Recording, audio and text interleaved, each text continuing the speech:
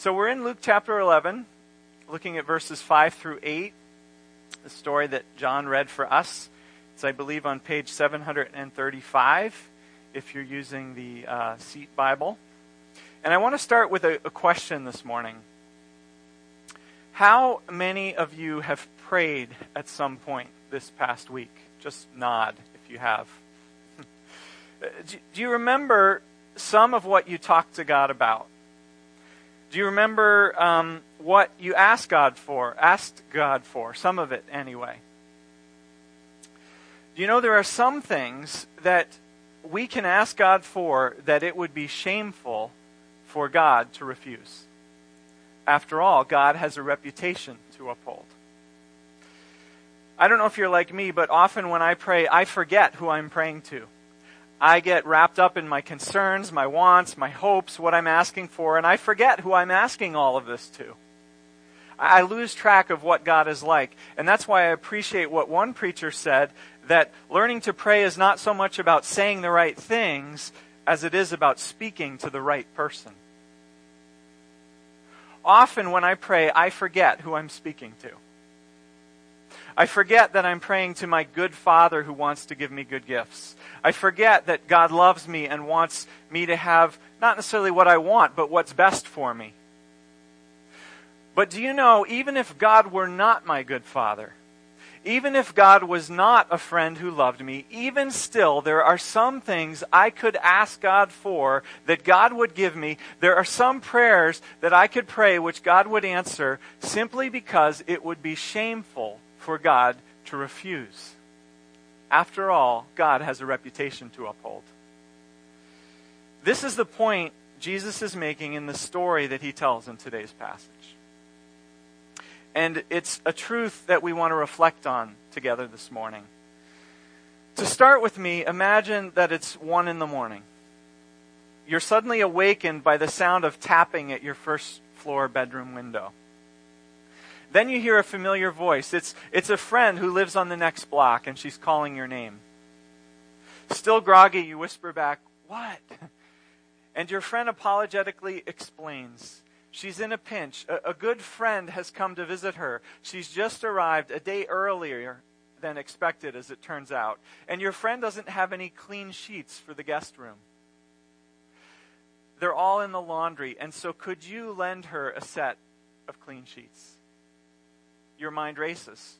Your sheets are in the closet in the baby's room. The baby is a light sleeper. What do? Do you help your friend? If so, why do you help her? Because you want to? Because you love your friend? Or because you feel you have to help her and it would be impolite to refuse?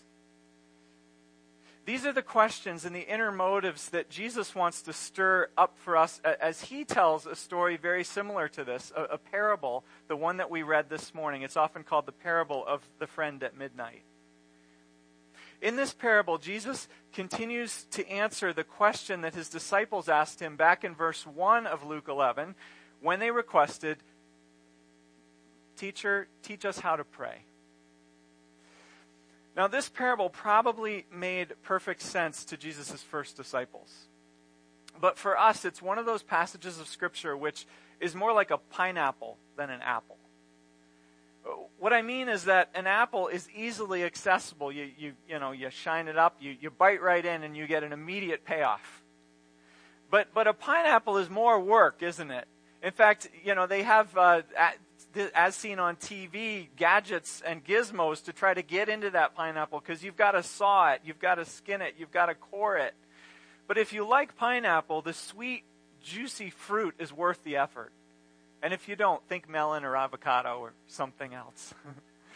Well, anyway, that's what this parable is like, as we'll see. We're going to have to spend some time this morning to work on it, to try to understand it, to get at that sweet, juicy juice. We're going to have to figure out some of what some of the original Greek language actually means, how to translate it, what the culture of that day was like, so that we can understand what Jesus is getting at here. And trust me, the payoff for our effort will be worth it in the end. Because there's been a lot of discussion in recent years about what this parable means. And most of the reason is because verse 8 is very hard to translate into English. And yet it's the punchline of the parable, and so it determines how we understand the whole story. If you look at a bunch of English translations of verse 8, you'll notice that in the older translations, it was rendered that it was because of the persistence or the boldness of the one knocking on the door that the guy inside gets up and gives the friend at the door what he needs. For example, the version that John read for us, which is the Bible in our seats, it's the 1984 New International Version translation. It says, "I tell you, though he will not get up and give him the bread because he is his friend, yet because of the man's boldness, he will get up and give him as much as he needs." Well, newer translations don't translate it this way anymore because we now know that that's not a good translation. You see, the Greek word here, which, in case you're interested, is pronounced anaidion, we now know does not mean persistence or boldness. Now, there are two big problems we face in trying to figure out how to translate this word well. The first is what this word anaidion means. And the second is that it's not clear in the original language whose anaidion Jesus is talking about. Is it the man in bed's anaidion? Or is it the guy outside the door's anaidion? Because literally, verse 8 reads, "Yet because of his anaidion, he will get up and give him as much as he needs." Because of whose anaidion? Which guy's anaidion causes the man in bed to get up and give bread to the guy outside? Some of our English translations answer this question for us in the way they choose to word the English, but the original Greek is not clear. You've got a pronoun without an antecedent. Your English teacher told you not to do that. Are you following me? Does the man in bed get up because of his own anaidion or because of the man outside's anaidion? Well, let's tackle the first question first. What does this word anaidion mean? Some translations translate it persistence, others boldness, others shameless audacity, others shameless persistence, yet others importunity. And all of these translations are struggling to find a suitable English word because the truth is our culture, our Western culture, doesn't easily grasp what this word anaidion means.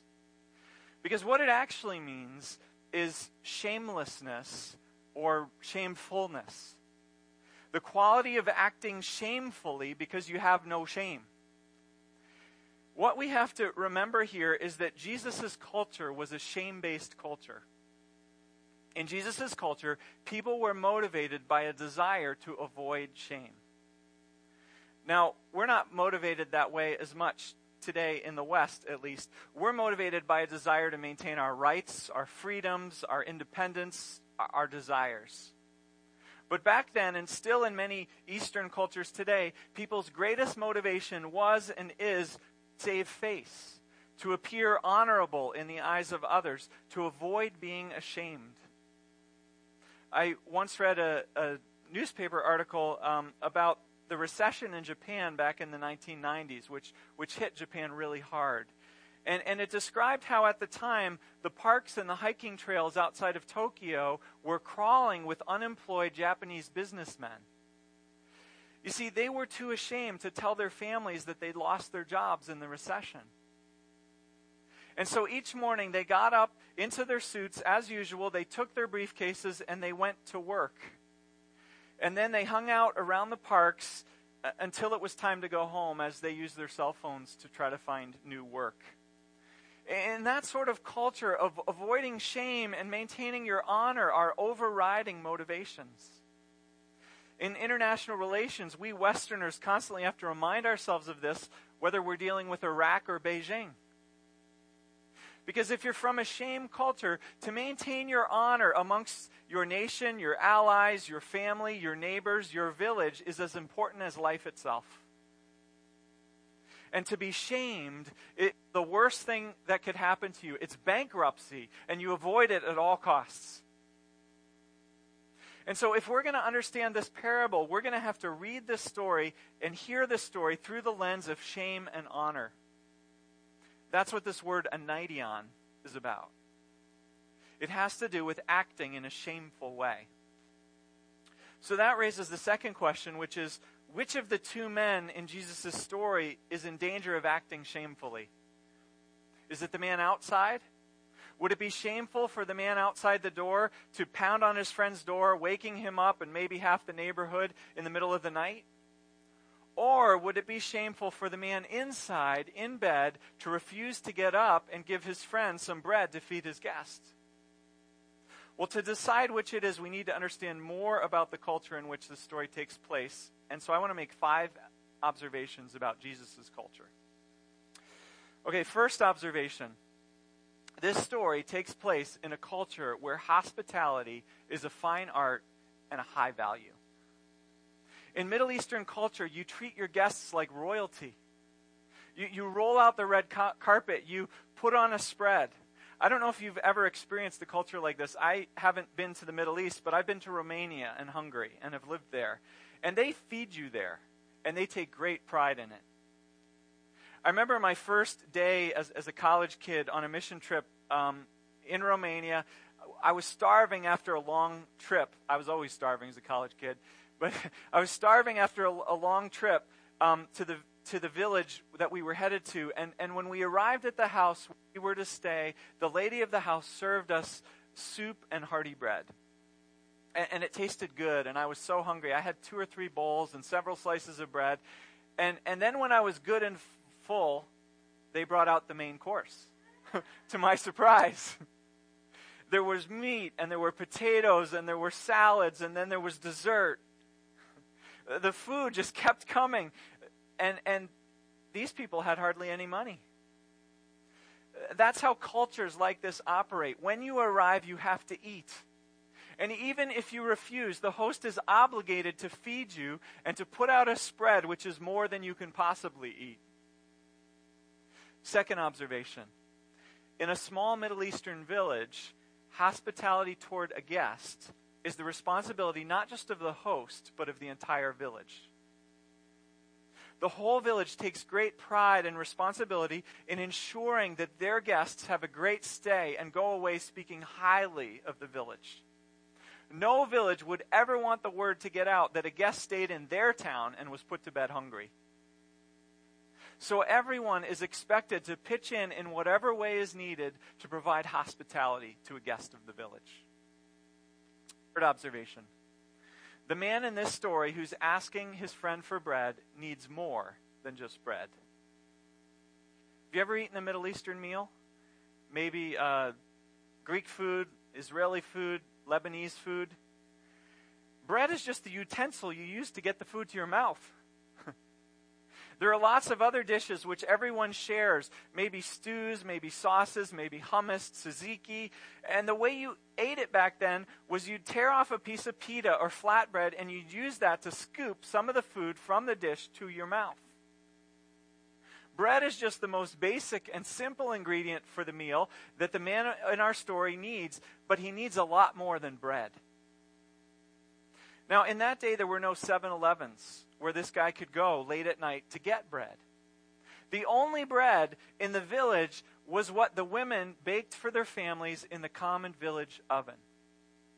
Every few days, a woman would go and bake a few days' worth of bread. And evidently, this house is out of bread on this particular night. So while the wife is busily gathering together tabbouleh or some lamb stew or whatever, she says to her husband, "We're out of bread. But I know that Rebecca baked yesterday, so go over to their house and ask for 3 loaves. I'll make it up to her when I bake new bread in the morning." So this guy slips out the back door on his errand. Who knows what else he needs to get from some of the other houses. Maybe some yogurt, maybe a nice tablecloth, maybe a candle. People shared a lot in those days. They had to. They were poor. And as this guy sets out, he knows that his fellow villagers will provide him with everything he needs to honor his guest with a wonderful meal, even in the middle of the night, because to do otherwise would be shameful. Which leads to the fourth observation, and that is what would happen in Jesus' culture to the man in bed if he refused to get up and help his friend provide hospitality on behalf of the village. If the man in bed refused to get up and give his friend bread, the man who needs the bread would have to knock on a different neighbor's door to get bread. And then on other doors if he needed other things as well. And as he went, he'd most likely apologize profusely and tell how he'd been turned down by the first man, his friend. And the scandalous news of the first man's lack of hospitality would be all over town by morning. And think of the shame. The first man's name would be mud. His reputation would be ruined. He would be bankrupt. And so given all of that, let's go back to our question. Who is acting shamefully in this story? Is the man outside who needs bread acting in a shameful way by asking for a little bread, though it's late at night? No way. He's doing what's appropriate to do, what he's expected to do. Nobody is going to fault him for it. His visitor must be fed. He must be fed well. The whole village's honor depends on it. Everyone is expected to make sure that he has all that he needs. So then who's acting shamefully? Well, I'm convinced that it's the friend who won't get out of bed to help, and who offers lame excuses about his door being locked and his kids being asleep. This becomes more clear when we make our last observation, and that is that Jesus' whole parable is a rhetorical question. A lot of translations paraphrase verse 5 this way: suppose one of you has a friend. But I think the old King James translation got it right this time when they translated literally, which of you shall have a friend? It's a question. Which of you? Which of you would have a friend and go to him at midnight and ask him for some bread to feed your guest, and he would refuse with lame excuses? Which of you?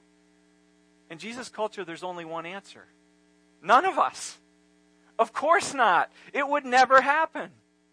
Why? Because for a friend to act that way would be shameful. An idion.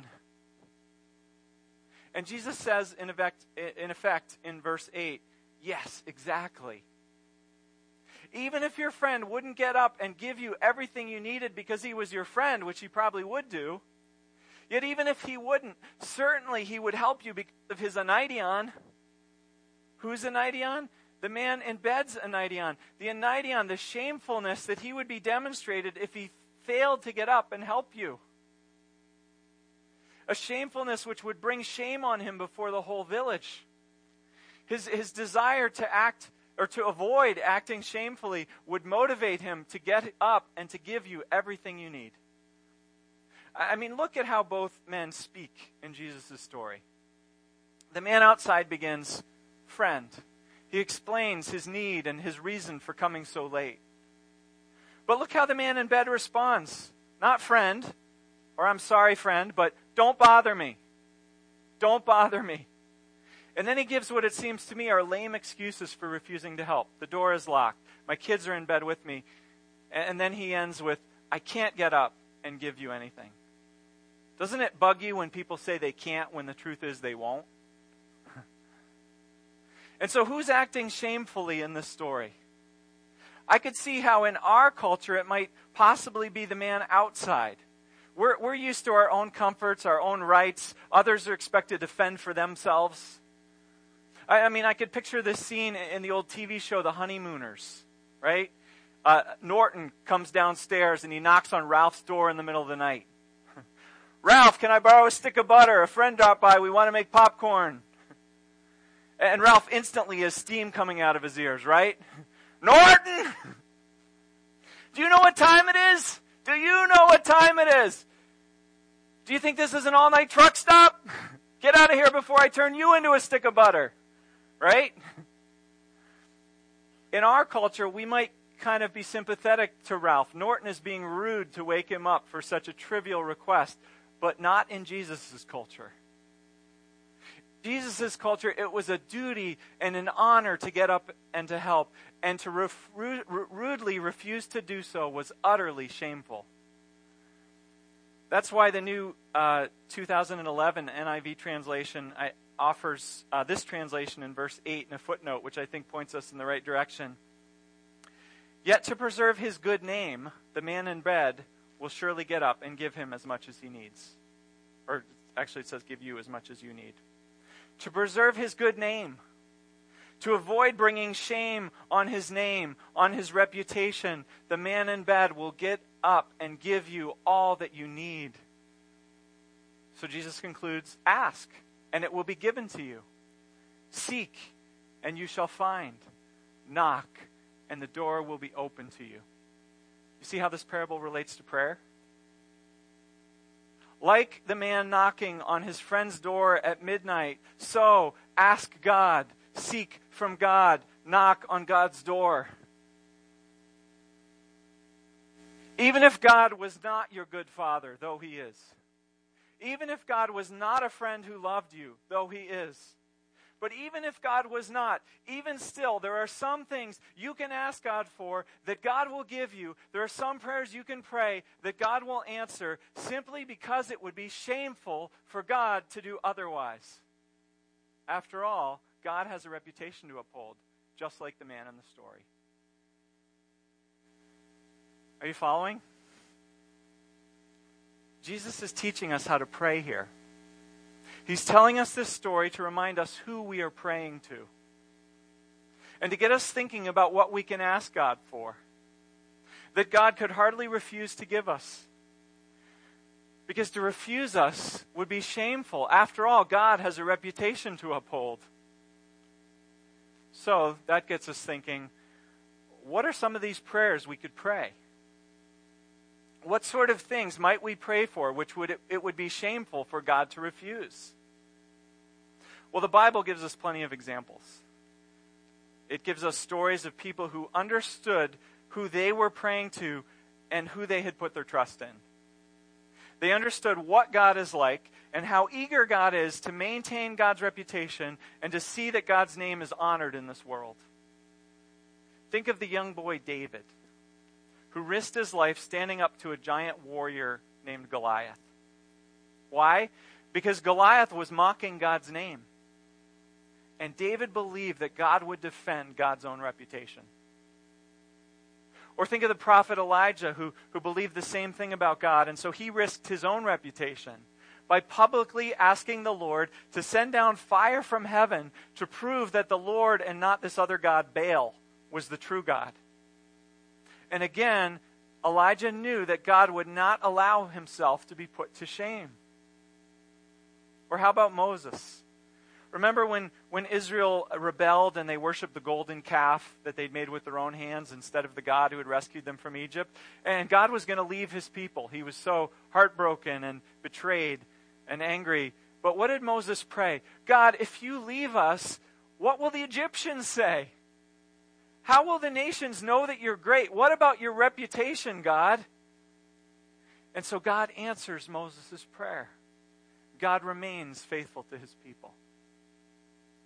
And that's how Jesus is encouraging us to pray as well. He's saying, let me tell you what my Father is like. There are things you can ask God for that it would be shameful for God to refuse. After all, God has a reputation to uphold.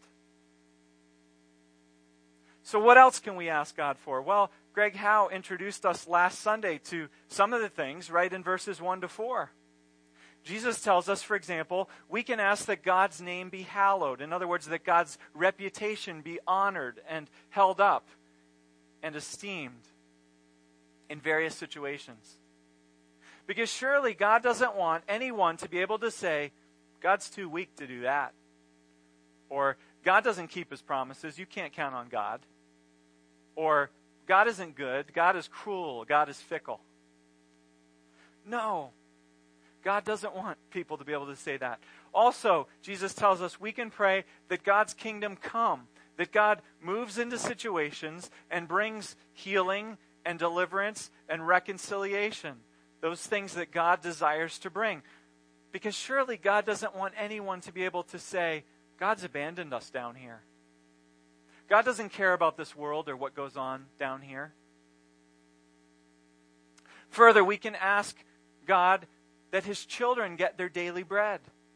For surely God doesn't want anyone to be able to say, God doesn't even take care of his own children. Are you getting the idea? And so Jesus says, like the man at midnight, ask, and it will be given to you. Seek, and you will find. Knock, and the door will be opened, because everyone who asks receives. Everyone. Not just those whose friendship with God is everything they feel it should be, but everyone. Not just those who have come regularly to church lately. Everyone. Not just those who've been praying hard enough or long enough. Not just those who've been on good behavior lately, but everyone. Why? Because there are some things you can ask for that it would be shameful for God to refuse. After all, God has a reputation to uphold. Let's pray.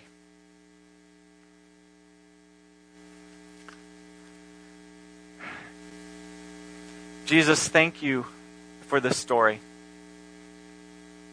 Thank you for inspiring Luke to record it for us, so that we could know more about who it is that we pray to. God, I pray that you would teach us what those things are in our lives and in our world that we can ask you for, which it would be shameful for you to refuse. Because God, we know, we believe, as you've reminded us this morning, that you desire to uphold your reputation and to show the world how great you really are. In Jesus' name, amen.